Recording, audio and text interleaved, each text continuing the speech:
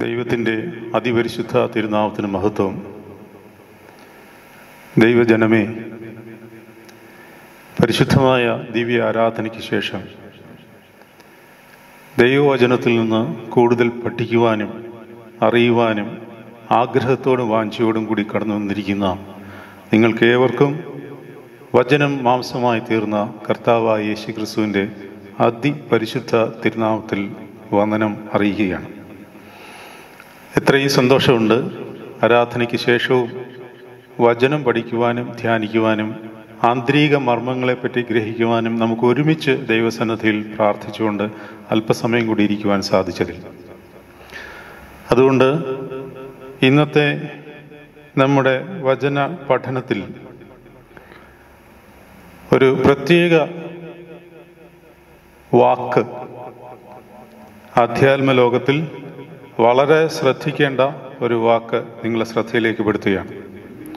ആ വാക്കിൻ്റെ പേര് ആന്തരിക സർപ്പം എന്നുള്ളതാണ്. ആന്തരിക സർപ്പം എന്നുള്ള വാക്ക് ഇന്ന് നമ്മൾ ഒരുമിച്ച് ചിന്തിക്കുവാൻ തീരുമാനിച്ചതിൻ്റെ കാര്യം, ദൈവാത്മാവ് അതിന് പ്രേരിപ്പിച്ചതിൻ്റെ കാര്യം, ദനഹ പെരുന്നാളിലെ നമ്മുടെ പിതാക്കന്മാരുടെ ശ്രദ്ധേയമായ ഒരു പ്രാർത്ഥനയിലെ അന്തസത്ത പരിശുദ്ധാത്മാവ് നമുക്ക് വെളിപ്പെടുത്തി തരുമ്പോഴാണ്. നമുക്കറിയാമല്ലോ, പിതാക്കന്മാരുടെ എഴുതപ്പെട്ട പ്രാർത്ഥനകൾ അഗാധവും ആഴത്തിലുള്ളതുമാണ്. ആഴത്തിലുള്ളതിൻ്റെ മർമ്മങ്ങളെ ഗ്രഹിക്കുവാൻ വേണ്ടി നമ്മൾ ആഴത്തിലേക്ക് തന്നെ വല വീശണം. പെരുത്ത മീനിനെ കിട്ടണമെങ്കിൽ ആഴത്തിലാണത് കിടക്കുന്നത്. അതുകൊണ്ട് ആ ആഴത്തിൽ നിന്നുകൊണ്ട് അവരുടെ ആ വിശുദ്ധിയിൽ നിന്ന് എഴുതിയ പ്രാർത്ഥനകളെല്ലാം ആ തലത്തിൽ നിന്നുകൊണ്ട് അത് ഗ്രഹിക്കുവാൻ സാധിക്കുകയുള്ളൂ. പലപ്പോഴും നമ്മുടെ പിതാക്കന്മാരുടെ പ്രാർത്ഥനകൾ നമുക്ക് മനസ്സിലാകാതെ പോകുന്നതിൻ്റെ കാരണം, അല്ലെങ്കിൽ നമ്മുടെ ശ്രദ്ധയിൽപ്പെടാതെ പോകുന്നതിൻ്റെ കാരണം, നമ്മളതിൻ്റെ ആഴത്തിലേക്ക് ഇറങ്ങുവാൻ നമ്മുടെ ആധ്യാത്മിക തലം ആഴത്തിൽ ആയിട്ടില്ല എന്നുള്ളതുകൊണ്ടാണ്. ഒരാൾക്കൊരു കാര്യം പറഞ്ഞാൽ മനസ്സിലാകണമെന്നുണ്ടെങ്കിൽ അയാൾ ഉദ്ദേശിക്കുന്ന അതേ ബുദ്ധിപ്രാഭവത്തിൽ നിന്നെങ്കിലേ മനസ്സിലാകത്തുള്ളൂ. ആത്മീയ ലോകത്തിലും അതുപോലെ തന്നെ. അതുകൊണ്ട് ആ പിതാക്കന്മാരുടെ അല്ലെങ്കിൽ വിശുദ്ധന്മാരുടെ, വിശുദ്ധകളുടെ ആധ്യാത്മിക തലത്തിലേക്ക് വളരുവാൻ നമ്മളെ ഈ പ്രാർത്ഥനകളെല്ലാം സഹായിക്കട്ടെ എന്ന് പ്രാർത്ഥിക്കുകയാണ്. ദനഹാ പെരുന്നാളിൽ വെള്ളത്തിന്മേൽ കൈ ആവസിപ്പിച്ചുള്ള പ്രാർത്ഥനകളിൽ ഒരു പ്രാർത്ഥന ഇപ്രകാരമാണ്. അപ്പോൾ നിങ്ങൾ പ്രത്യേകം മനസ്സിലാക്കേണ്ടിയിരിക്കുന്നത് ആ കോണ്ടെക്സ്റ്റ് നിങ്ങൾ മനസ്സിൽ കണ്ടുകൊള്ളണം. അതായത് കർത്താവിൻ്റെ മാമോദീസയാണ് രംഗം. മാമോദീസ ആവശ്യമില്ലാത്തവൻ, താൻ തന്നെ ശുദ്ധിയായിരിക്കുന്നവൻ, നമുക്ക് വേണ്ടി ശുദ്ധീകരിക്കപ്പെടുവാൻ വേണ്ടി, നമുക്ക് വേണ്ടി മാമോദീസ ഏൽക്കുവാൻ വേണ്ടി യോർദാൻ നദിയിലേക്ക് കാലെടുത്ത് വയ്ക്കുകയാണ്.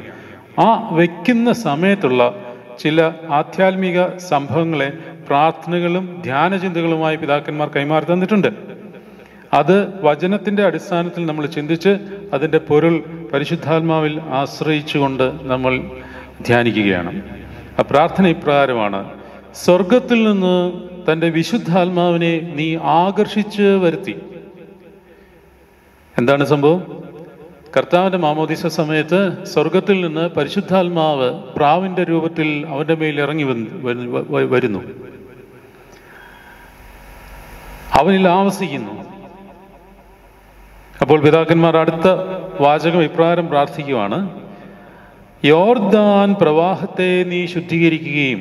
പരിശുദ്ധ മാമോദീസയിൽ വെള്ളം വാഴ്ത്തുമ്പോൾ നമ്മൾ പ്രത്യേകം പ്രാർത്ഥിക്കുന്നുണ്ട്, സകല ജലാശയങ്ങളും അതിനാൽ വാഴ്ത്തപ്പെടുകയാണ്, ഭൂമിയിലുള്ള സകല നീരുറവകളും വാഴ്ത്തപ്പെടുകയാണ്. യോർദാൻ നദിയിൽ അവൻ കാലെടുത്ത് വെച്ചപ്പോൾ എന്താ സംഭവിക്കുക? നീ അതിനെ ശുദ്ധീകരിക്കുകയും. അപ്പോൾ യോർദാൻ നദിയിൽ തൻ്റെ സൃഷ്ടാവ് കാലെടുത്ത് വെച്ചപ്പോൾ ആ നദി ശുദ്ധീകരിക്കപ്പെടുകയും പിന്നീടോ അവിടെ മറഞ്ഞു കിടന്ന മഹാസർപ്പത്തിൻ്റെ തലയെ മർദ്ദിക്കുകയും ചെയ്തു. ഇത് ശ്രദ്ധിക്കണം ഈ പ്രാർത്ഥന. യോർദാൻ പ്രവാഹത്തെ നീ ശുദ്ധീകരിക്കുകയും അവിടെ മറഞ്ഞു കിടന്ന മഹാസർപ്പത്തിൻ്റെ തലയെ നീ മർദ്ദിക്കുകയും ചെയ്തു.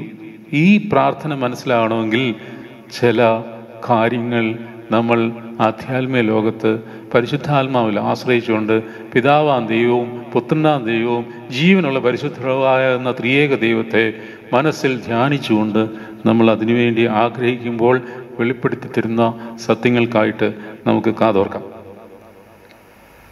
ഇപ്പം നമ്മുടെ വിഷയം ആന്തരിക സർപ്പം, അതായത് യോർദാൻ നദിയിൽ മറഞ്ഞു കിടന്നിരുന്ന ഒരു സർപ്പം എന്ന് പറയുന്നുണ്ട്. മറഞ്ഞു കിടക്കുന്ന ആരാ? പുറത്തേക്ക് തൻ്റെ പ്രകാശനം അല്ലെങ്കിൽ തൻ്റെ സാധ്യത വെളിവാക്കാൻ ആഗ്രഹിക്കാത്ത ഒരാളാണ് അവിടെ മറഞ്ഞു കിടക്കുന്നത്. ആ മറഞ്ഞു കിടക്കുന്നതൊക്കെ എന്തിനാണെന്നുള്ളത് നമുക്ക് പിന്നീടുള്ള ഭാഗങ്ങളിൽ നമുക്ക് ധ്യാനിക്കാം. സർപ്പം എന്ന് പറയുന്നത് നമുക്കറിയാം, വേദപുസ്തകപരമായിട്ടും ആധ്യാത്മിക ലോകമായിട്ട് ചിന്തിക്കുമ്പോൾ it's a simple of enemy of God. ദൈവത്തിൻ്റെ ശത്രുത്വമുള്ളതിൻ്റെ ഒരു സിമ്പലാണ് സർപ്പം എന്ന് പറയുന്നത്, അല്ലേ? അപ്പോൾ പല രീതിയിൽ സർപ്പങ്ങളെ പറ്റി വേദപുസ്തകത്തിൽ പറയുന്നുണ്ട്. സർപ്പത്തിൻ്റെ ഒരു എൻട്രി കാണിക്കുന്ന പുസ്തകമാണ് ഉൽപ്പത്തി പുസ്തകം. സർപ്പം ഹവ്വായെ ചതിക്കുവാൻ വേണ്ടി ഏദൻ തോട്ടത്തിൽ ഒരു ആദ്യ പ്രവേശനം സർപ്പം നടത്തുന്നത് ഉൽപ്പത്തി പുസ്തകത്തിലാണ്. എന്നാൽ സർപ്പത്തിൻ്റെ എക്സിറ്റ് കാണിക്കുന്നത് വെളിപാട് പുസ്തകത്തിലാണ്. വെളിപാട് പുസ്തകത്തിലാണ് അവനെ തീപ്പൊയ്കയിൽ ഇടും, അവൻ്റെ സമ്പൂർണ്ണ നാശത്തെപ്പറ്റി പറയുന്നത് വെളിപാട് പുസ്തകത്തിലാണ്. ഉൽപ്പത്തി പുസ്തകം എഴുതിയതിന് ശേഷം എത്രയോ നൂറ്റാണ്ടുകൾക്ക് ശേഷമാണ് വെളിപാട് പുസ്തകം എഴുതിയത്. അപ്പോൾ എന്നിട്ട് ഈ പുസ്തകങ്ങൾ തമ്മിൽ കണക്ഷനാണ്. അതുകൊണ്ടാണ് ഈ വേദപുസ്തകത്തിന് ഒരു പരിശുദ്ധാത്മാവിൻ്റെ നടത്തിപ്പ് സമ്പൂർണമായി അതിലുണ്ടെന്ന് നമുക്കെല്ലാവർക്കും വിശ്വസിക്കാവുന്നതിൻ്റെ കാരണം അതാണ്. അപ്പോൾ ഈ ആന്തരിക സർപ്പത്തെപ്പറ്റി ചിന്തിക്കുമ്പോൾ ഈ സർപ്പത്തിൻ്റെ എൻട്രി ഉൽപ്പത്തി പുസ്തകത്തിൽ തുടങ്ങി. അത് ദൈവത്തിൻ്റെ ശത്രുതാ മനോഭാവത്തെ കാണിക്കുന്ന ഒരു മൃഗമായിട്ടാണ് അല്ലെങ്കിൽ ഒരു ജന്തുവായിട്ടാണ് നമ്മളുടെ വേദപുസ്തകത്തിൽ നമ്മൾ പഠിക്കുന്നത്. പലയിടത്ത് സർപ്പത്തെപ്പറ്റി വ്യാഖ്യാനിക്കും. ലിവ്യാഥാൻ എന്ന് നിങ്ങൾ കേട്ടിട്ടുണ്ടോ? ലിവ്യാഥാൻ എടുത്ത സങ്കീർത്തനത്തിൻ പുസ്തകം 74 സങ്കീർത്തനത്തിലാണ്. 74 സങ്കീർത്തനത്തിൽ ലിവ്യാഥാൻ എന്നൊരു പ്രയോഗം കിടപ്പുണ്ട്. ആ ലിവ്യാഥാൻ എന്ന് പറയുന്നത് 74 സങ്കീർത്തനം 14 വാക്യം. ലിവ്യാഥാന്റെ തലകളെ നീ തകർത്തു, മരുവാസികളായ ജനത്തിന് അതിനെ ആഹാരമായി കൊടുത്തു എന്നാണ് എഴുതിയിരിക്കുന്നത്. അപ്പൊ ലിവ്യാഥാൻ ആരാണ്, എന്താണെന്നുള്ളത് യെശയ്യാവിന്റെ പുസ്തകത്തിലാണ് എഴുതിയിരിക്കുന്നത്. യെശയ്യാവിന്റെ പുസ്തകം 27 അധ്യായം 1 വാക്യത്തിൽ ലിവ്യാഥാനെയും വക്രസർപ്പമായ ലിവ്യാഥാനെയും സന്ദർശിക്കും. പിന്നെ അടുത്ത ഒരു സെന്റൻസ് നമുക്ക് ആവശ്യമുള്ളതാണ്, സമുദ്രത്തിലെ മഹാസർപ്പത്തെ അവൻ കൊന്നുകളയും. അപ്പൊ നമ്മൾ അതിലേക്ക് വരികയാണ്. അപ്പൊ ഇതിനകത്ത് പ്രധാനമായിട്ട് ചിന്തിക്കേണ്ട ഒരു കാര്യം, സർപ്പം എന്ന് പറയുന്നത് 2 ഇറാസ് അല്ലെങ്കിൽ 2 കാലഘട്ടമായിട്ട് നമ്മൾ മനസ്സിലാക്കണം. അതായത് ഉൽപ്പത്തിയിലെ സൃഷ്ടിയുടെ ആരംഭത്തിന് പിമ്പും ശേഷവും അല്ലെങ്കിൽ മുമ്പും ശേഷവും, സൃഷ്ടിയുടെ ആരംഭത്തിന് മുമ്പ് ഉള്ള അവസ്ഥയും അതിന് ശേഷമുള്ള അവസ്ഥയും. അതായത് ഏദൻ തോട്ടത്തിൽ ആദാമും ഹവ്വായും സർപ്പത്താലാണ് വഞ്ചിക്കപ്പെടുന്നത്. നമ്മളൊന്ന് ആലോചിച്ച് നോക്കിയേ, ഒരു തിന്മയുടെ ശക്തിയാണല്ലോ ഈ പ്രവർത്തിക്കുന്നത്. ഈ തിന്മയുടെ ശക്തി പ്രവർത്തിക്കുമ്പോൾ അത് സർപ്പത്തിൻ്റെ രൂപത്തിൽ വരണം എന്നുണ്ടെങ്കിൽ ആദാമിനും ഹവ്വായ്ക്കും അല്ലെങ്കിൽ മനുഷ്യജാതിക്ക് ഈ ജന്തുവിനോട് അത്ര വെറുപ്പ് ഉണ്ടായിരുന്നില്ല എന്ന് നമ്മൾ മനസ്സിലാക്കണം. വെറുപ്പുണ്ടായിരുന്നില്ല. നമ്മളിപ്പോൾ ഒരാളുടെ ഒരു ആഗ്രഹം സാധിക്കണമെന്ന് വിചാരിക്കുക. അങ്ങനെ ഒരു ആഗ്രഹം സാധിക്കണം എന്നുണ്ടെങ്കിൽ ആ ആളെ പ്രസാദിപ്പിക്കുന്ന എന്തെങ്കിലുമായിട്ട് ചെന്നാലല്ല സാധിക്കുകയുള്ളൂ. ഇപ്പോൾ എനിക്ക് ആടിനെ ഇഷ്ടമുണ്ടെന്ന് വിചാരിക്കുക. അപ്പോൾ എന്നെ പ്രസാദിപ്പിക്കാൻ ആടിനെയും കൊണ്ട് വന്നാലേ പറ്റത്തുള്ളൂ. നിങ്ങൾക്കും അതുപോലെയുള്ള നിങ്ങൾക്കും ആടിനെ ഇഷ്ടമാണെന്ന് വിചാരിക്കുക. നിങ്ങളെ ഒന്ന് സന്തോഷിപ്പിക്കണമെങ്കിൽ ഒരു ആട് ഉണ്ടെങ്കിൽ, അല്ലെങ്കിൽ ആടിനെ സമ്മാനമായിട്ട് കൊടുക്കുന്നു, അല്ലെങ്കിൽ ആടിൻ്റെ രൂപത്തിൽ വരുന്നു, ഓക്കെ, നിങ്ങൾക്ക് സന്തോഷമാകും. അതേസമയം നമുക്ക് വെറുപ്പുള്ള ഒരു ജന്തുവിൻ്റെ രൂപത്തിലാണ് വരുന്നതെങ്കിലോ, അട്ടയും കൊണ്ട് വരികയാണ്, ഇഷ്ടപ്പെടുമോ? ഇല്ല. അപ്പോൾ സർപ്പം അതിൻ്റെ രൂപത്തിൽ, അല്ലെങ്കിൽ പിശാച് സർപ്പത്തിൻ്റെ രൂപത്തിൽ വരണമെന്നുണ്ടെങ്കിൽ സർപ്പം എന്ന് പറയുന്ന ഒരു ജന്തു മനുഷ്യജാതിയുമായി ഇണങ്ങിയോ അല്ലെങ്കിൽ അവന് ഇഷ്ടമുള്ളതോ ആയ രീതിയിൽ ജീവിച്ച ഒരു ജന്തുവായിരുന്നിരിക്കണം. ശാപത്തിന് ശേഷമാണ് അവൻ ഭൂമിയിൽ എഴഞ്ഞു നടക്കാൻ തുടങ്ങിയതും മനുഷ്യജാതിയോടും സ്ത്രീയോടും ശത്രുത്വമായതും. സ്ത്രീയുടെ സന്തതി സർപ്പത്തിൻ്റെ തലയെ ചവിട്ടും എന്നുള്ള ദൈവത്തിൻ്റെ പ്രഖ്യാപനവും പ്രവചനവും കേട്ട അന്ന് നാൾ മുതൽ അവൻ ശാപഗ്രസ്തനാകുകയും മനുഷ്യരാൽ വെറുക്കപ്പെടുകയും അറക്കപ്പെടുകയും ചെയ്ത ഒരു ജന്തുവായിട്ട് മാറുകയാണ്. ഇപ്പം ഈ സർപ്പത്തിൻ്റെ പ്രത്യേകതകൾ കൂടെ നമ്മൾ മനസ്സിലാക്കിയിരിക്കണം. ഇവൻ്റെ പ്രത്യേകത എന്ന് പറഞ്ഞാൽ, സർപ്പം എന്ന് പറയുമ്പോൾ നമ്മളത് ആന്തരിക സർപ്പം, പൈശാചികമായ ഒരു തിന്മയുടെ വ്യാപാരത്തിൻ്റെ ജന്തുഭാവമായിട്ട് മനസ്സിൽ ധ്യാനിച്ചുകൊണ്ട് അല്ലെങ്കിൽ മനസ്സിലാക്കിക്കൊണ്ട് നമ്മൾ മനസ്സിലാക്കുകയാണ്. ഒന്നാമത്തെ അവൻ്റെ ഒരു രീതി എന്ന് പറഞ്ഞാൽ, അവൻ ഉപായത്താൽ ചതിക്കും. ഉപായത്താലാണ് അവൻ ചതിക്കുന്നത്. നേരിട്ട് വന്ന് ചതിക്കുന്നത് മനുഷ്യന് മനസ്സിലാകുന്നതുകൊണ്ട്, അവൻ്റെ ബുദ്ധി പ്രകാശിതമായതുകൊണ്ട് അവൻ ഉപായത്തിൽ മനുഷ്യനെ ചതിക്കും. ഹവ്വായെ ചതിച്ചത് അങ്ങനെയാണ്. ഹവ്വായെ എങ്ങനെയാണ് ചതിച്ചത്? ഹവ്വായെ ചതിച്ചത് നീ ദൈവത്തെ പോലെ ആകും എന്ന് പറഞ്ഞാണ്. അല്ല, നീ ദൈവത്തെ പോലെ ആകില്ല, എന്നെ പോലെ ആകും എന്ന് പറഞ്ഞല്ല. ദൈവം എന്ത് പറഞ്ഞിരിക്കുന്നു അതിന് വിപരീതമായല്ല പറയുന്നത്. അവൻ കഴിക്കരുത്, ദൈവം കഴിക്കരുത് എന്ന് പറഞ്ഞിരിക്കുന്ന ഒരു സംഗതി കഴിച്ചാൽ എന്ത് സംഭവിക്കും എന്ന് ദൈവം എന്ത് കൽപ്പിച്ചിരിക്കുന്നോ അതിന് വിരുദ്ധമായിട്ടാണ്. അതായത് ദൈവം നിന്നെ കൊണ്ട് ദൈവത്തെ പോലെ ആകാൻ ആഗ്രഹിക്കുന്നില്ല, അതുകൊണ്ട് നീ അത് കഴിക്കരുത് എന്ന് പറഞ്ഞ് അവനെ വിശ്വസിപ്പിക്കാൻ തക്കവണ്ണം ഉപായത്താൽ അവൻ്റെ വാക്കുകളെ കൊട്ടിമറിച്ച് കളയുന്ന ഒരു രീതി ഈ ആന്തരിക സർപ്പത്തിനുണ്ട്. ഇവിടെ ഇന്നത്തെ കാലത്ത് ശ്രദ്ധിക്കേണ്ട ഒരു കാര്യമാണത്. ആന്തരിക സർപ്പത്തെ തിരിച്ചറിയണമെന്നുണ്ടെങ്കിൽ ആന്തരിക പരിശുദ്ധാത്മാവിനെ ഉള്ളിലില്ലാത്തവന് അത് തിരിച്ചറിയാൻ പറ്റുകയില്ല. അപ്പോൾ ദൈവ സാന്നിധ്യത്തിൻ്റെ സാധ്യത നമ്മൾ ഉപയോഗിച്ചെങ്കിൽ മാത്രമേ എന്ത് സംഭവിക്കുള്ളൂ? ആന്തരിക സർപ്പം അതിൻ്റെ ചതി നമുക്ക് മനസ്സിലാക്കുവാൻ സാധിക്കത്തുള്ളൂ. അവൻ ഉപായത്താൽ ചതിക്കും. ഹവ്വായോട് എന്താണ് പറഞ്ഞത്? ഹവ്വയോട് പറഞ്ഞു, അല്ല, നീ ദൈവത്തെ പോലെ ആകും. നീ വാസ്തവമായി അങ്ങനെ ദൈവം കൽപ്പിച്ചിട്ടുണ്ടോ കഴിക്കരുതെന്ന്? അങ്ങനെ പറഞ്ഞപ്പോൾ ഹവ്വായുടെ മനസ്സിളകി. തൊടുകയും വരുതെന്നൂടെ പറഞ്ഞിട്ടുണ്ടെന്ന് പറഞ്ഞു. ദൈവം പറയാത്ത ഒരു കാര്യം കൂടെ പറഞ്ഞിട്ടുണ്ട് എന്ന് പറഞ്ഞു. അപ്പോൾ അതിൻ്റെ അർത്ഥം അവൻ ഉപായത്താൽ ചതിച്ച് മനുഷ്യജാതിയെ വീഴ്ത്താൻ കഴിവുള്ളവനാണ്. രണ്ടാമത്തെ ഒരു കാര്യം, അവൻ വിശ്വാസ ചൂഷണം ചെയ്യും. വിശ്വാസ ചൂഷണം എന്ന് പറഞ്ഞാൽ എന്തിനെ നമ്മൾ ആഗ്രഹിച്ച് വിശ്വസിച്ച് ആരാധിക്കുന്നുവോ അതിനെ ചൂഷണം ചെയ്യുവാൻ ശ്രമിക്കും. ഏദൻ തോട്ടത്തിൽ യഥാർത്ഥത്തിൽ എന്താണ് സംഭവിച്ചത്? അവിടെ ഈ കൊച്ചു പിള്ളാരോട് ചോദിച്ചാൽ ഉത്തരം പറയേണ്ട ഒരു സംഗതിയാണ്. എന്താണ് ആദ്യ പാപം? എന്താണ് ചോദിച്ചാൽ അനുസരണക്കേട് എന്ന് നമ്മൾ പറയുന്നു. പക്ഷെ ആദ്യ പാപം എന്ന് പറഞ്ഞാൽ അനുസരണക്കേടാണോ? അനുസരണക്കേട് കുഞ്ഞു പിള്ളേർക്ക് മനസ്സിലാക്കി കൊടുക്കാനുള്ളതാണ്. അവിടെ സംഭവിച്ച ഏറ്റവും വലിയ ചതിയിൽ കൂടി സംഭവിച്ചത് അവൻ മനുഷ്യൻ്റെ മനസ്സിനെ കീഴടക്കി. മനസ്സെന്നുള്ള വാക്ക് ഞാൻ തൽക്കാലം അങ്ങനെ ഉപയോഗിക്കുന്നതെന്നുള്ളതേ ഉള്ളൂ. അത് ദേഹിയുടെ മണ്ഡലമാണ്. പിതാക്കന്മാരുടെ ഭാഷയിൽ പറഞ്ഞാൽ ദേഹിയുടെ മണ്ഡലം എന്ന് പറയും. അത് ഒരുപാട് എക്സ്പ്ലെയിൻ ചെയ്യേണ്ട ഒരു സംഗതിയാണ്. അപ്പം മനുഷ്യൻ്റെ ദേഹിന്മേൽ, അതായത് ഹൃദയ ബോധ വിചാര മണ്ഡലങ്ങളിന്മേൽ അവൻ ആധിപത്യം സ്ഥാപിക്കുകയാണ്. അതുകൊണ്ടാണ് വിശുദ്ധ കുർബാനയിൽ നമ്മൾ പ്രാർത്ഥിക്കുന്നത്, നമ്മുടെ ബോധങ്ങളും വിചാരങ്ങളും ഹൃദയങ്ങളും ദൈവമായ കർത്താവിങ്കിൽ ഇരിക്കണം. അവിടെ ഇരിക്കാൻ അവകാശമുള്ളൂ. കാരണം കർത്താവിന് അവകാശപ്പെട്ട മണ്ഡലമാണ് ദേഹി എന്ന് പറയുന്നത്. അവിടെ ആണ് പിശാച് അവൻ്റെ പ്രവർത്തനം നടത്താൻ ശ്രമിക്കുന്നതും. അപ്പോൾ ഒന്നുകിൽ ഈ ദേഹിയുടെ അംശം പിശാചിന് അവകാശപ്പെട്ടതോ അല്ലെ കർത്താവിന് അവകാശപ്പെട്ടതോ ആവും. അങ്ങനെ ഓരോ ദിവസവും ഓരോ ദേഹി നമ്മളിൽ നിന്ന് മരിക്കുന്നു എന്ന് പൗലോസ്ലീഹ ദിവസേന നമ്മൾ മരിക്കുന്നു എന്ന് പൗലോസ്ലീഹ സാക്ഷിക്കുന്നുണ്ട്. മരിച്ചാൽ ഒരു ദേഹി നമ്മളിൽ നിന്ന് വിടും.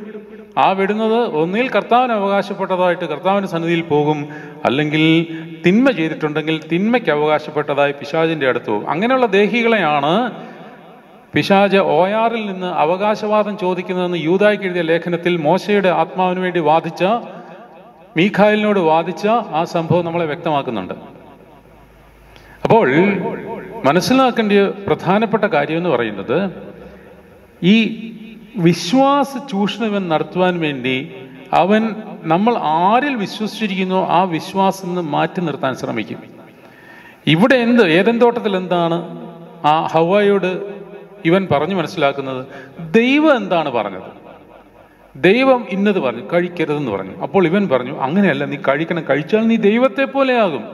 അപ്പോൾ അവിടെ സംഭവിക്കുന്നത്, ദൈവം എന്ത് പറഞ്ഞു എന്നത് വിശ്വസിക്കാതെ പിശാച് സർപ്പത്തിന്റെ രൂപത്തിൽ എന്ത് വന്ന് പറഞ്ഞു എന്നത് നമ്മൾ വിശ്വസിച്ചു എന്നുള്ളതാണ് അവിടെ പ്രധാനമായിട്ട് നമ്മൾ മനസ്സിലാക്കേണ്ട കാര്യം. അപ്പോൾ അവിടെ അവിശ്വാസം, ഇതുകൊണ്ടാണ് ഏദൻ തോട്ടത്തിൽ അങ്ങനെ വലിയൊരു അവിശ്വാസം നടന്നതുകൊണ്ടാണ് ആ അവിശ്വാസത്തെ നമ്മൾ റിവേഴ്സ് ചെയ്യുന്ന പ്രോസസ്സാണ് പരിശുദ്ധ മാമോദീസയിൽ നടക്കുന്നത്. അതുകൊണ്ടാണ് കർത്താവ് യേശു ക്രിസ്തുവിൽ ഞാൻ വിശ്വസിക്കുന്നു, സാത്താനെ ഞാൻ ഉപേക്ഷിക്കുന്നു. ഇത് മാമോദീസയിൽ മാത്രമല്ല. നമ്മളുടെ വിചാരം മാമോദീസയിൽ മാത്രമാണ് നമ്മൾ ഏറ്റു പറയുന്നത് എന്നാണ്. ആണോ? അല്ല. പിന്നെ എവിടെല്ലാം ഏറ്റു പറയുന്നുണ്ട്? നമ്മൾ ഏത് ആരാധനയിലും, അത് കുടുംബ പ്രാർത്ഥനയായാലും കൊള്ളാം, രഹസ്യ പ്രാർത്ഥനയായാലും കൊള്ളാം, പരസ്യ പ്രാർത്ഥനയായാലും കൊള്ളാം, വിശുദ്ധ കുർബാനയായാലും കൊള്ളാം, നമസ്കാര കർമ്മങ്ങളായാലും കൊള്ളാം, വിശ്വാസ പ്രമാണം ഏറ്റുപറയാതെ ആരാധന പൂർത്തീകരിക്കത്തില്ല. കാരണം അതാണ് പ്രാർത്ഥന, ദ പ്രെയർ ഓഫ് പ്രേയേഴ്സ് ആണത്. പക്ഷെ നമ്മുടെ വിചാരം എന്തോ ഒരു പ്രഖ്യാപനമാണ്, ഇത് നമ്മൾ വേണമെങ്കിൽ പറഞ്ഞാൽ മതി എന്നുള്ള രീതിയാണ്. അങ്ങനെയല്ല. നട്ടലോടുകൂടി നിവർന്നു നിന്ന് അത്യുച്ചത്തിൽ അട്ടഹസിച്ച് പറയേണ്ടതാണ്, സർവശക്തിയുള്ള പിതാവായി ആകാശത്തിന്റെയും ഭൂമിയുടെയും കാണപ്പെടുന്നവയും കാണപ്പെടാത്തയുമായ സകലത്തിന്റെയും സൃഷ്ടാവായ സത്യ ഏകദൈവത്തിൽ ഞാൻ വിശ്വസിക്കുന്നു. അങ്ങനെ അടുത്ത പാരഗ്രാഫ്, പുത്രന്റെ എല്ലാ രക്ഷണീയ പ്രവർത്തനങ്ങളെയും വർണ്ണിച്ച ശേഷം ഞാൻ പുത്രനിൽ വിശ്വസിക്കുന്നു, സകലത്തെയും ജീവിപ്പിക്കുന്ന കർത്താവ്. ആരാണത്? The life giving spirit. അതാരാണ്? പരിശുദ്ധ റൂഹ. പരിശുദ്ധ റൂഹായിലും ഞാൻ വിശ്വസിക്കുന്നു, കർത്താവിന്റെ രണ്ടാമത്തെ വരവിലും വിശ്വസിക്കുന്നു. ഈ വിശ്വാസ പ്രഖ്യാപനം ഏറ്റു പറയുന്നത്, നമ്മുടെ വാ കൊണ്ട് ഏറ്റു പറയുന്നത് പിശാചിന് ഇഷ്ടമല്ല. അവനത് കേൾക്കുന്ന ഇഷ്ടമല്ല. അതുകൊണ്ട് തന്നെ വിശ്വാസ പ്രമാണം ചൊല്ലുമ്പോഴെല്ലാം നമ്മളെല്ലാം വായടച്ചു നിന്ന് പോകും. അതുപോട്ടെ, ഞാൻ ഇടയ്ക്ക് സൂചിപ്പിച്ചു എന്നുള്ളതേ ഉള്ളൂ. അപ്പോൾ വിശ്വാസത്തെ അവൻ ചൂഷണം ചെയ്യും. അതാണ് വേറൊരു കാര്യം. പിന്നെ ഇവന്റെ ഒരു പ്രത്യേകതയാണ്, ജഡത്തോട് ആവശ്യമില്ലാത്ത അട്രാക്ഷൻ കൊണ്ടുവരും. അതായത് ജഡത്തോട്, ശരീരങ്ങളുടെ ആവശ്യത്തിനോട് അത്യധികമായ വാഞ്ച കൊണ്ടുതരിക. ഇതിന് പിതാക്കന്മാർ പൊതുവെ വിളിക്കുന്ന പേരാണ് ഭോഗേച്ഛ. ഭോഗേച്ഛ എന്ന് പിതാക്കന്മാർ പ്രാർത്ഥനകളിൽ എഴുതിയിട്ടുണ്ടെങ്കിൽ അതിൻ്റെ അർത്ഥം ജഡത്തിന്റെ എല്ലാ ആസക്തികളും ബൈ ഓൾ മീൻസ്. ഭോഗേച്ഛ എന്ന് പറയുമ്പോൾ നമ്മൾ വെറും ഫിസിക്കൽ സെക്ഷുവൽ റിലേഷൻസ് മാത്രമാണെന്ന് വിചാരിക്കരുത്. ഭോഗേച്ഛ എന്ന് പറഞ്ഞാൽ നമ്മുടെ ശരീരത്തിന് അനാവശ്യമായി നമ്മൾ നേടിയെടുക്കാൻ ശ്രമിക്കുന്ന എല്ലാ കാര്യങ്ങളും ഭോഗേച്ഛയിലേക്ക് വരും. എല്ലാ കാര്യങ്ങളും ഭോഗേച്ഛയിലാണ് പിതാക്കന്മാർ ക്രമീകരിച്ചിരിക്കുന്നത്. അപ്പം അങ്ങനെ വേറെ ഒരു പെർട്ടിക്കുലർ ഭോഗം എന്ന് കേൾക്കുമ്പോൾ ഒരു പെർട്ടിക്കുലർ കാര്യത്തിന് വേണ്ടി മാത്രമാണ് തെറ്റിദ്ധരിക്കരുത്. ഇപ്പോൾ ഓരോ മനുഷ്യർക്കും അവരുടെ ജീവിത നിലവാരത്തിനനുസരിച്ചുള്ള ഒരു സാധ്യത, മിനിമം സാധ്യതയുണ്ട്. അതിനപ്പുറത്തോട്ട് പോകുന്നതെല്ലാം ഭോഗേച്ഛകളുടെ ഭാഗമായിട്ട്. അതിന് കുറേശ്ശെ അവൻ ഈ ഭോഗേച്ഛ കൊണ്ട് തന്ന് നമ്മളെ വലിയൊരു കുന്നിൻ്റെ മണ്ടയ്ക്ക് കൊണ്ട് നിർത്തിയിട്ട് ഇതെല്ലാം നിൻ്റേതാണ്, ഇനി നീ എന്നെ വന്ദിച്ചാൽ മതി എന്ന് പറയും. നമ്മൾ അറിഞ്ഞും അറിയാതെ വന്ദിക്കും. അങ്ങനെ വിഗ്രഹാരാധികളായി നമ്മളെല്ലാം മാറിപ്പോകും. നമ്മളെ വിചാരം ഒരു ബിംബത്തെ പ്രതിഷ്ഠിച്ച് അതിനെ ആരാധിക്കുന്നതാണ് വിഗ്രഹം എന്നാണ്. അതൊന്നുമല്ല വിഗ്രഹം. വിഗ്രഹം അറിയണമെന്നുണ്ടെങ്കിൽ നമ്മുടെ ഉള്ളിൽ ഉണ്ട്. പൗലോസ്ലീഹ പഠിപ്പിക്കുന്നില്ലേ, അത്യാഗ്രഹമാകുന്ന വിഗ്രഹാരാധന. അപ്പോൾ അതിയായി ജഡത്തിന് ആഗ്രഹങ്ങൾ നൽകുന്നത് ഒരു വിഗ്രഹവുമാണ്. അത് പിശാചിന്റെ ഒരു പ്രത്യേക രീതിയുമാണ്. പിന്നെ അവൻ ചെയ്യുന്നൊരു കാര്യമാണ്, അവൻ വചനത്തെ മോഷ്ടിക്കും. നമ്മൾ ധ്യാനിക്കുന്ന വചനങ്ങൾ അവൻ മോഷ്ടിച്ചുകൊണ്ട് പോകും. കേൾക്കുമ്പോൾ കർത്താവ് പറഞ്ഞിട്ടില്ലേ, കേൾക്കുമ്പോൾ നല്ല സന്തോഷമായിട്ടൊക്കെ കേൾക്കും, ഞാൻ ഇതിന്നോട്ട് പാലിക്കാമെന്നൊക്കെ തീരുമാനിക്കും. പുറത്തോട്ട് ഇറങ്ങുമ്പോഴത്തേന് നമ്മുടെ ഉള്ളിൽ നിന്ന് ഇത് പറവ വന്ന് കൊത്തിക്കൊണ്ട് പോകാൻ സാധ്യതയുണ്ട്. അല്ലെങ്കിൽ പാറപ്പുറത്ത് വീണതാണെങ്കിൽ വേരില്ലായകയാൽ അത് ഉണങ്ങിപ്പോവും. അല്ലെങ്കിൽ മുള്ളുകളുടെയും ഇടയിൽ വീണത്, ആ മുള്ളുകൾ അതിനെ ഞെരിച്ചു കളയും. ഇഹലോകത്തിൻ്റെ ചിന്തകളും ധനമോഹങ്ങളും എല്ലാം കൂടെ ചേർന്ന് അതിനെ ഞെരിച്ചു കളഞ്ഞ്, അതായത് പൈശാചിക വ്യാപാരങ്ങളാൽ, ജഡത്തിൻ്റെ മോഹങ്ങളാൽ വലഞ്ഞ് വചനത്തെ ഇവൻ എടുത്തു കളയും. അപ്പം നല്ല നിലത്തെ ഇത് ഓടത്തുള്ളൂ. അതുകൊണ്ടാണ് നല്ല നിലം തുല്യം മറിയാം കൈക്കൊണ്ടാൽ ഉദരേ എന്ന് നമ്മൾ പാടുന്നത്. അപ്പോൾ ഇങ്ങനെ വിവിധ രീതിയിൽ ഇവൻ നമ്മുടെ ഉള്ളിൽ പ്രവർത്തനം നടത്തും. ആ ഉള്ളിൽ പ്രവർത്തനം നടത്തുന്ന ഇത് ഈ ആന്തരിക സർപ്പം ഉള്ളിൽ ഉള്ളതുകൊണ്ടാണ്. അപ്പം ഈ ആന്തരിക സർപ്പം എങ്ങനെയാണ് ഈ ഉള്ളിൽ വന്നത്, അതിന് ഈ പ്രാർത്ഥന നമ്മളെ മനസ്സിലാക്കി തരും. അതായത് യോർദാൻ പ്രവാഹത്തെ നീ ശുദ്ധീകരിക്കുകയും അവിടെ മറഞ്ഞു കിടന്ന മഹാസർപ്പത്തിൻ്റെ തലയെ മർദ്ദിക്കുകയും ചെയ്തു. ഇതെങ്ങനെയാണ് നമ്മൾ മനസ്സിലാക്കുന്നത്? ഇത് മനസ്സിലാകണമെന്നുണ്ടെങ്കിൽ യോർദാൻ നദി അതിനെപ്പറ്റിയുള്ളൊരു ചെറിയ പഠനം നമുക്ക് ആവശ്യമാണ്. ഈ സർപ്പം എങ്ങനെയാണ് കർത്താവിൻ്റെ മാമോദീസ സമയത്ത് യോർദാൻ നദിയിൽ വന്ന് കിടന്നത് എന്നുള്ളത് നമ്മൾ മനസ്സിലാക്കേണ്ടിയിരിക്കുന്നു.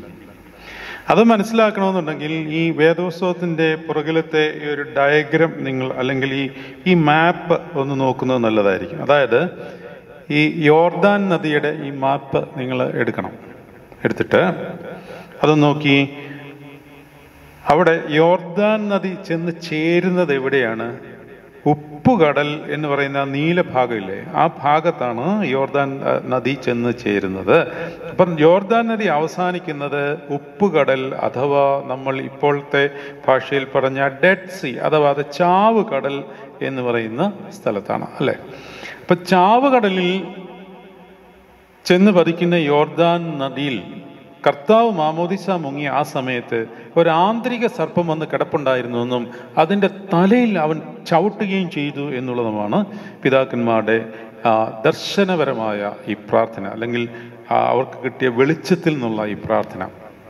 അതെങ്ങനെയാണ് എന്നുള്ളത് മനസ്സിലാകണമെന്നുണ്ടെങ്കിൽ ഈ പാമ്പ്, ഈ മഹാസർപ്പം അത് കിടന്നിരുന്നത് ഈ ചാവുകടലിലാണ് അല്ലെങ്കിൽ ഉപ്പുകടലിലാണ്.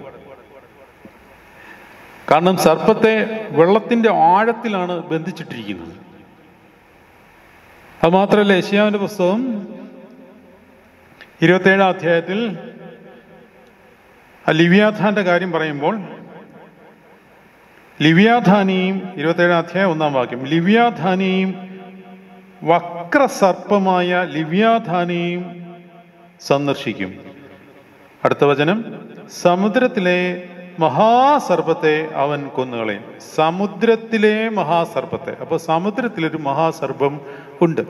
അപ്പോൾ ഇതെങ്ങനെയാണ് ഈ ഉപ്പുകടലിൽ ഇങ്ങനെയൊരു മഹാസർപ്പം വന്ന് കിടന്നത് എന്നുള്ള കാര്യം നമ്മളൊന്ന് മനസ്സിലാക്കണം അല്ലെങ്കിൽ പഠിക്കണം. ഉപ്പുകടൽ എന്ന് പറയുന്ന ആ ഭാഗം അല്ലെങ്കിൽ ഡെഡ് സീ, ചാവുകടൽ എന്ന് പറയുന്ന പ്രദേശം, ആ കടൽ ഉണ്ടാകുന്നതിന് മുമ്പ് ആ പ്രദേശമായിരുന്നു ബിബ്ലിക്കൽ ശാസ്ത്രമനുസരിച്ച് അല്ലെങ്കിൽ ആർക്കിയോളജിക്കൽ ശാസ്ത്രമനുസരിച്ച് പണ്ടുണ്ടായിരുന്ന സോദോം ഗോമോറ എന്ന് പറയുന്ന പ്രദേശം.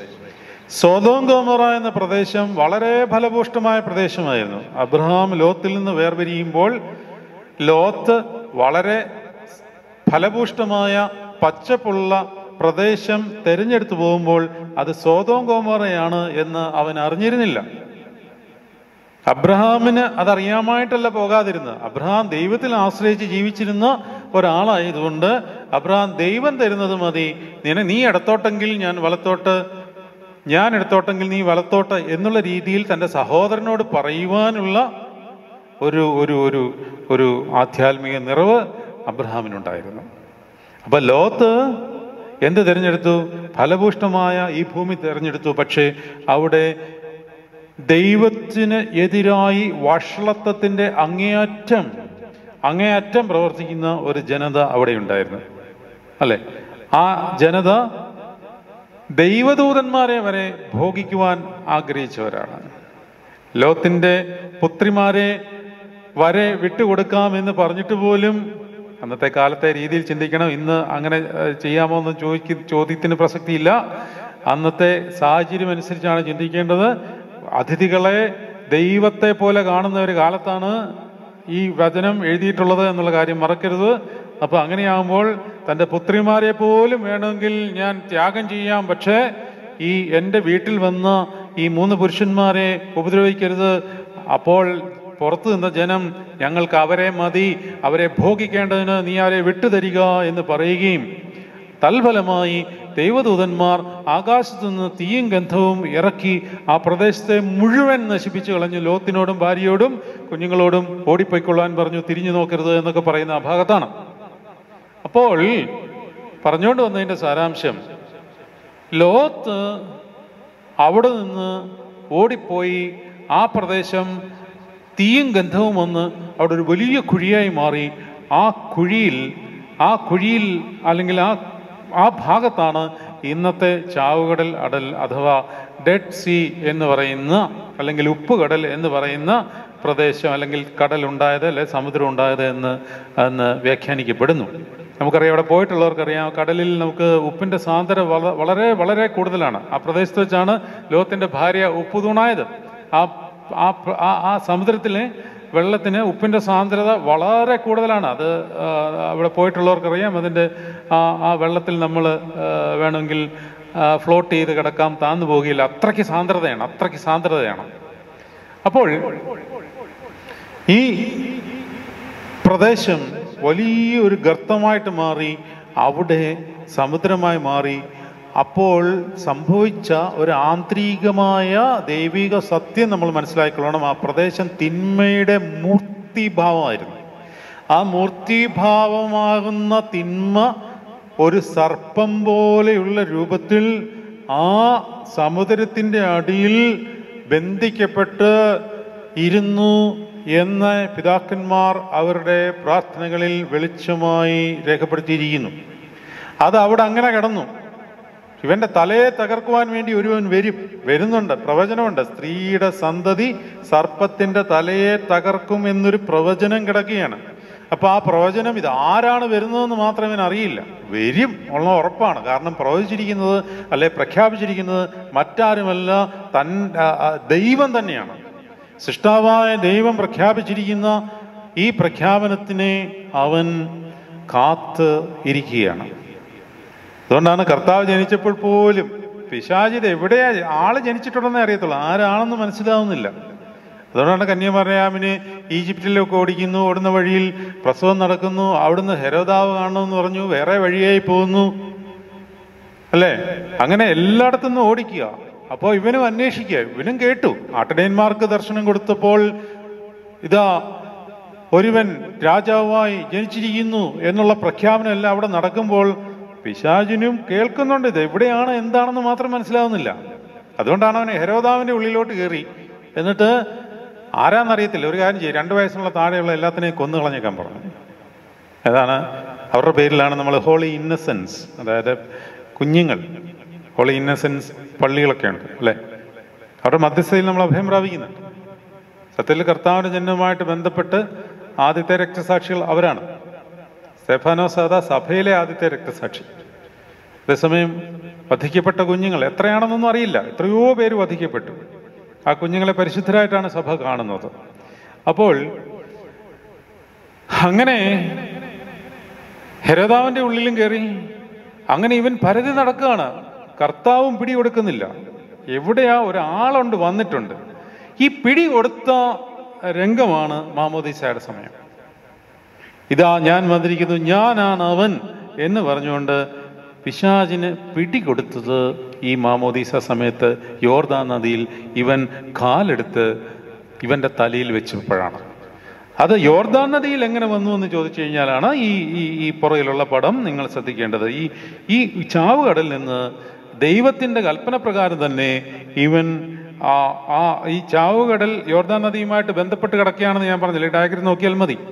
ബന്ധപ്പെട്ട് കിടക്കുകയാണെന്ന് പറഞ്ഞല്ലോ. അവിടെ വന്ന് അവന്റെ ആന്തരിക സർപ്പത്തിന്റെ നില അവനെ ഉറപ്പിച്ചു. ആ ആന്തരിക സർപ്പത്തിന്റെ തലയിൽ ചവിട്ടുവാനും കൂടാണ് കർത്താവ് യോർദാൻ നദിയിലേക്ക് ഇറങ്ങിയത്. നമുക്ക് വേണ്ടി മാമോദീസ മുങ്ങിയപ്പോൾ ഇതാ ഇനിയും വരുന്ന പുതിയ ഇസ്രായേലാകുന്ന എൻ്റെ ജനത നിന്നെ ചവിട്ടും, സർപ്പത്തിന്മേലും അണലിമേലും നീ ചവിട്ടും, സിംഹത്തെയും വിരുമ്പാവിനെയും മെതിക്കും. ഈ മേൽപ്രായിലെ മാത്യുസ് പാപ്പച്ചൻ്റെ ജീവിതവുമായിട്ട് ബന്ധപ്പെട്ട് സംഭവമുണ്ട്. അദ്ദേഹം മൗനം ഇരിക്കുന്ന കാലത്ത്, 1 വർഷത്തോളം മൗനം ഇരിക്കുന്ന കാലത്ത് അദ്ദേഹത്തോട് ദൈവം പറഞ്ഞു, ഇന്ന് നീ രാത്രി 1 മണിക്ക് എഴുന്നേൽക്കണം. എഴുതി വെച്ചിട്ടുണ്ട്. അതെല്ലാം അന്ന് എഴുതിയത് പിന്നീട് അദ്ദേഹത്തിൻ്റെ മരണശേഷം നമ്മൾ വായിക്കുവാനിടയായി. അന്ന് കൂടെ ഉണ്ടായിരുന്ന ശിഷ്യന്മാർ ഒക്കെ അത് പ്രസ്താവിച്ചിട്ടുണ്ട്. രാത്രി 1 മണിക്ക് എണ്ണീക്കണം, കുരിശിൻ തൊട്ടിയിൽ അടുത്ത് പോയി മുട്ടിൽ നിന്നുകൊണ്ട് പ്രാർത്ഥിക്കണം. ഇരിക്കരുത് എന്ന് പറഞ്ഞാൽ മുട്ടിൽ നിൽക്കണം, ഞാൻ പറയുന്നത് വരെ ഇരിക്കരുത് എന്ന് പറഞ്ഞു. അങ്ങനെ അദ്ദേഹത്തിൻ്റെ മൗനകാലത്തെല്ലാം ദൈവം പറയുന്നത് മാത്രം ശ്രദ്ധിച്ച് അത് മാത്രം ചെയ്തുകൊണ്ട് ജീവിച്ചിരുന്ന ഒരു കാലഘട്ടമാണത്. എല്ലാ കാലഘട്ടവും അങ്ങനെ തന്നെ ആയിരുന്നാലും മൗന സമയത്ത് തീവ്രമായിരുന്നത്. അതായത് അത് എന്ത് ചെയ്യണം, എന്ത് കഴിക്കണം, എപ്പോൾ ഉറങ്ങണം, എപ്പോൾ എണ്ണീക്കണം, എത്ര മണിക്കൂർ ഉറങ്ങണം, എന്തൊക്കെ വായിക്കണം, എന്തൊക്കെ വായിക്കരുത്, ഇതെല്ലാം കൃത്യമായിട്ട് പ്രസംഗം പറയണോ, കുർബാന ചൊല്ലണോ, എല്ലാം കൃത്യമായിട്ട് ദൈവത്തിൻ്റെ ഗൈഡൻസിൽ പോകുന്ന ആ കാലഘട്ടത്തിൽ. അപ്പോൾ രാത്രി 1 മണിക്ക് എണ്ണീച്ചിട്ട് കുരിശിൻ തൊട്ടീൻ്റെ അവിടെ പോയി മുട്ടിൽ നിന്ന് പ്രാർത്ഥിച്ചുകൊള്ളുക, ഇരിക്കരുത് എന്ന് പറഞ്ഞു. അദ്ദേഹം കൽപ്പന പ്രകാരം രാത്രി 1 മണിക്ക് എണ്ണീച്ചു, കുരിശിൻ തൊട്ടിയുടെ അടുത്ത് മുട്ടിൽമേൽ നിന്ന് പ്രാർത്ഥന തുടങ്ങി. കുറച്ച് കഴിഞ്ഞപ്പോൾ ഇത്ര നേരമാണ് നിൽക്കുന്നത്, മോശയുടെ കൈ താന്നു പോയതുപോലെ അമാലേക്കരെ തോൽപ്പിക്കാൻ വേണ്ടി ഇസ്രായേൽ ജനത്തെ അയച്ചിട്ട് മോശ കൈ ഉയർത്തി എന്ന് പ്രാർത്ഥിച്ചപ്പോൾ മോശയുടെ കൈ താന്നപ്പോൾ ഇസ്രായേൽ ജനത തോൽക്കുകയും മോശയുടെ കൈ ഉയർന്നിരുന്നപ്പോൾ ഇസ്രായേൽ ജനത ജയിക്കുകയും ചെയ്തു. അതായത് ജഡത്തിൽ വേദന എടുത്തപ്പോൾ ഇസ്രായേൽ മക്കൾ അല്ലെങ്കിൽ ഇസ്രായേൽ മക്കൾ ജയിച്ചു. അതായത് സാത്താൻ പിന്നോട്ട് പോയി അല്ലെങ്കിൽ തോറ്റുപോയി. ജഡത്തിൽ നമ്മൾ വേദന എടുക്കുമ്പോഴാണോ പിശാച് നമ്മളിൽ നിന്ന് പോകുന്നത്. ജഡത്തിൽ നമ്മൾ സുഖ അനുഭവിക്കാൻ നമ്മൾ ആഗ്രഹിച്ചാൽ പിശാച് നമ്മളെ കീഴ്പ്പെടുത്തും. അപ്പം അദ്ദേഹം പോയി മുട്ടുമേൽ നിന്നു. പക്ഷേ പ്രായമുള്ള മനുഷ്യനായിരുന്നിരിക്കാം, അധികം പ്രായമില്ല ആ സമയത്ത്, ചെറുപ്പക്കാരൻ തന്നെയാണ്. ആ സമയത്ത് അദ്ദേഹത്തിന് ക്ഷീണം വന്നു. അദ്ദേഹം മുട്ടിൽ ഇരുന്നു, അല്ലെങ്കിൽ നിലത്തിരുന്നു. അവിടെ ഇരുന്ന് കുറച്ചു നേരം ഉറങ്ങിപ്പോയി. കുറച്ച് കഴിഞ്ഞപ്പോൾ അദ്ദേഹത്തിൻ്റെ ദേഹത്തുകൂടി എന്തോ എഴയുന്ന ഒരു കാര്യം കണ്ടു. അദ്ദേഹം പെട്ടെന്ന് ബോധം തിരിച്ചു കിട്ടി. ഉണർന്നു നോക്കിയപ്പോൾ ഒരു സർപ്പം തൻ്റെ മടിയിൽ ചുറ്റിക്കിടക്കുന്നതാണ് കാണുന്നത്. സർപ്പം. ജഡത്തിൽ സുഖം വന്നപ്പോൾ സർപ്പം വന്ന് മടിയിൽ കയറി. ഭയന്നില്ല. ഞാൻ ഈ ഒരു വാചകം പറയാനാണ് ഈ സംഭവം പറഞ്ഞത്. ഇനിയും പറയാൻ പോകുന്ന 91 സങ്കീർത്തനത്തിലെ വാക്യം, സർപ്പത്തിന്മേലും അണലിമേലും നീ ചവിട്ടും, സിംഹത്തെയും പെരുമ്പാമ്പിനെയും നീ മെതിക്കും എന്ന് അദ്ദേഹം ഉറക്കെ സ്വർഗത്തിലേക്ക് നോക്കി പറഞ്ഞപ്പോൾ ഈ സർപ്പം വന്ന വഴിയെ ഇറങ്ങിപ്പോയി. പിന്നീട് അദ്ദേഹം പ്രാർത്ഥന തുടർന്നു എന്ന് അദ്ദേഹം എഴുതി വെച്ചതും വാഗൊണ്ട് പറഞ്ഞതും ഞാനും കേട്ടിട്ടുണ്ട്. അപ്പോൾ ഞാൻ പറഞ്ഞുകൊണ്ട് വന്നതിൻ്റെ കാര്യം, കർത്താവ് യോർദാൻ നദിയിലേക്ക് സ്നാനമേൽക്കുവാനായി കാലെടുത്ത് വെച്ച് അവൻ്റെ തലമേൽ ചവിട്ടിയത് എന്നെയും കൂടെ, എൻ്റെ ആത്മാവിനെയും കൂടെ വഹിച്ചുകൊണ്ടാണ്. കർത്താവിൽ നമ്മളെല്ലാവരും ഉണ്ട്. കൊലോസ്യ ലേഖനം 1-ാം അധ്യായത്തിൽ അത് പൗലോസ്ലീഹ വ്യക്തമായി പറയുന്നുണ്ട്. കർത്താവുമായിട്ടുള്ള അഭേദ്യ ബന്ധം എന്ന് പറഞ്ഞാൽ കർത്താവിലൂടെയാണ് എല്ലാം. കർത്താവിലാണ് നമ്മൾ, അതായത് അവനിൽ പാപമോചനം എന്ന വീണ്ടെടുപ്പുണ്ട്. അവൻ അദൃശ്യനായ ദൈവത്തിൻ്റെ പ്രതിമയും സർവ്വസൃഷ്ടിക്കും ആദിജാതനുമാകുന്നു. സ്വർഗത്തിലുള്ളതും ഭൂമിയിലുള്ളതും ദൃശ്യമായുള്ളതും അദൃശ്യമായുള്ളതും, കർത്തൃത്വങ്ങളാട്ടെ, സിംഹാസനങ്ങളാട്ടെ, വാഴ്ചകളാട്ടെ, അധികാരങ്ങളാട്ടെ, സകലവും അവൻ മുഖാന്തരം സൃഷ്ടിക്കപ്പെട്ടിരിക്കുന്നു. സകലവും അവൻ മുഖാന്തരവും അവനു വേണ്ടി സൃഷ്ടിക്കപ്പെട്ടിരിക്കുന്നു. അവൻ സകലത്തിനും മുമ്പേ ഉള്ളവൻ, അവൻ സകലത്തിനും ആധാരമായിരിക്കുന്നു. ഇത് ക്രിസ്തുവുമായിട്ടുള്ള നമ്മുടെ ബന്ധം. അപ്പൊ കർത്താവ് കാൽവറിയിൽ കയറിയപ്പോൾ മാത്രമല്ല നമ്മുടെ പാപങ്ങളെ ഏറ്റത്, ജീവിച്ചതും നമ്മുടെ ആത്മാക്കളെ വഹിച്ചുകൊണ്ടാണ്. നമ്മൾ തോക്കുന്നിടത്തെല്ലാം ജയിച്ച് അവനെ തോൽപ്പിച്ച് കർത്താവ് മുന്നേറുകയാണ്. അപ്പോൾ ആന്തരിക സർപ്പത്തിന്റെ തലയെ അവൻ ചവിട്ടി.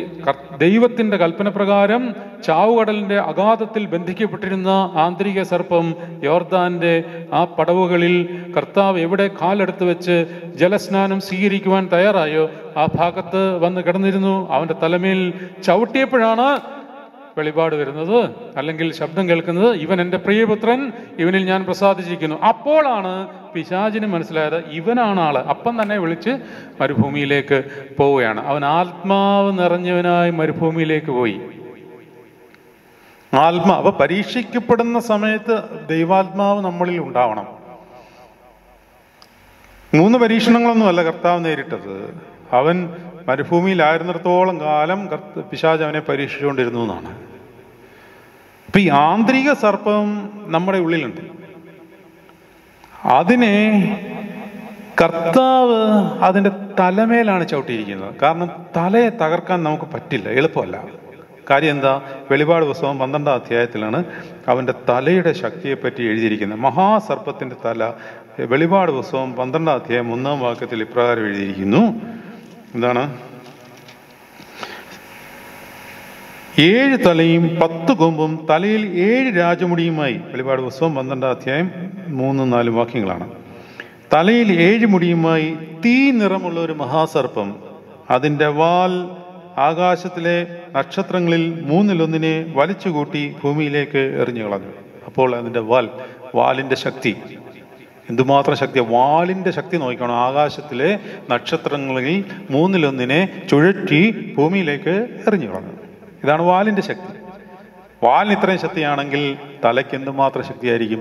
അതുകൊണ്ട് തലയെ തകർക്കുവാൻ നമ്മളെ കൊണ്ട് സാധിക്കത്തില്ല, ന്യായപ്രമാണം കൊണ്ട് സാധ്യമാകില്ല എന്ന് ദൈവത്തിന് അറിയാവുന്നതുകൊണ്ട് ന്യായപ്രമാണത്തിന് കീഴിൽ അവൻ ദാസ്യരൂപം എടുത്തു വന്ന് ന്യായപ്രമാണത്തിലുള്ള സകലവും പൂർത്തീകരിച്ച് സർപ്പത്തിന്റെ തലയെ തകർത്തു. സർപ്പത്തിനൊരു പ്രത്യേകതയുണ്ട്. എന്താണെന്നറിയാമോ? തല തകർന്നാലും ഈ സർപ്പത്തിൻ്റെ അനാറ്റമി, ജന്തുശാസ്ത്രം അനുസരിച്ച് നമ്മളുടെ ഒരു കാര്യം പറയുന്നത് സർപ്പത്തിൻ്റെ തല തകർന്നാലും അതിൻ്റെ വാലിന് ജീവൻ കാണുമെന്നാണ്. അപ്പോൾ ആ വാലിൻ്റെ കാര്യം ഇവിടെ എഴുതിയിരിക്കുന്നത്. അപ്പോൾ വാലിന് അത്രയും ശക്തി. ഈ ലോകത്ത് നടക്കുന്ന സർവ്വ തിന്മകളുടെയും ആധാരം ഇവൻ്റെ വാലാണ്. കാരണം വാലിനെ കർത്താവ് കൊന്നിട്ടില്ല, കൊല്ലാൻ വയ്യാഞ്ഞിട്ടല്ല. ആ വാലിനെ കൊല്ലാനുള്ള ഉത്തരവാദിത്വം നമ്മളെ ഏൽപ്പിച്ചിട്ട് കർത്താവ് പോയിരിക്കുകയാണ്. നമ്മളെ ഏൽപ്പിക്കാൻ കാര്യം നമ്മളത് കൊന്നിട്ട് ആ കിരീടം, ജയകിരീടം നമുക്ക് തരാൻ വേണ്ടിയാണ്. നീയാണ് അവനെ കൊന്നത്. എനിക്കെതിരെ വരുന്ന ദുഷ്പേരുകൾ, ആയുധങ്ങൾ, നിന്ദകൾ, പരിഹാസങ്ങൾക്കെല്ലാം ദൈവനാമത്തിൽ ഞാനത് വഹിക്കുകയും സഹിക്കുകയും അവനോട് ക്ഷമിക്കുകയും ചെയ്യുമ്പോൾ നീ സർപ്പത്തിന്റെ വാലിനെ തകർക്കുകയാണ്. അല്ലാതെ അവനോട് തിരിച്ചടിയിടാൻ പോയാൽ സർപ്പത്തിന്റെ വാലിന് പാലൂട്ടുകയാണ്. അത് കർത്താവിന്റെ കഷ്ടാനുഭവങ്ങൾ പങ്കാളികളാണെന്ന് അങ്ങനെയാണ്. കൊലോസ്യർക്ക് എഴുതിയ ലേഖനം 1-ാം അധ്യായം 24-ാം വാക്യം വായിക്കണം. ഇപ്പോൾ ഞങ്ങൾക്ക് വേണ്ടിയുള്ള കഷ്ടാനുഭവങ്ങളിൽ സന്തോഷിച്ച് ക്രിസ്തുവിന്റെ കഷ്ടാനുഭവങ്ങളിൽ കുറവായുള്ളത് എൻ്റെ ജഡത്തിൻ സഭയായ അവൻ്റെ ശരീരത്തിൽ ഞാൻ പൂരിപ്പിക്കുന്നു എന്നൊരു വാക്യം കൊലോസ്യർക്കെതിരെ ലേഖനത്തിൽ ഉണ്ട്. കൊലോസ്യ ലേഖനം 1-ാം അധ്യായം 24-ാം വാക്യം ആണ്. ഇപ്പോൾ ഞങ്ങൾക്ക് വേണ്ടിയുള്ള കഷ്ടാനുഭവങ്ങളിൽ സന്തോഷിച്ച് ക്രിസ്തുവിൻ്റെ കഷ്ടാനുഭവങ്ങളിൽ കുറവായുള്ളത് എൻ്റെ ജഡത്തിൽ സഭയായ അവൻ്റെ ശരീരത്തിന് വേണ്ടി പൂരിപ്പിക്കുന്നു. Fill in the blanks. അപ്പൊ പൂരിപ്പിക്കാൻ കർത്താവ് നമുക്ക് വേണ്ടി ഇട്ടച്ചു പോയ കാര്യമാണ്.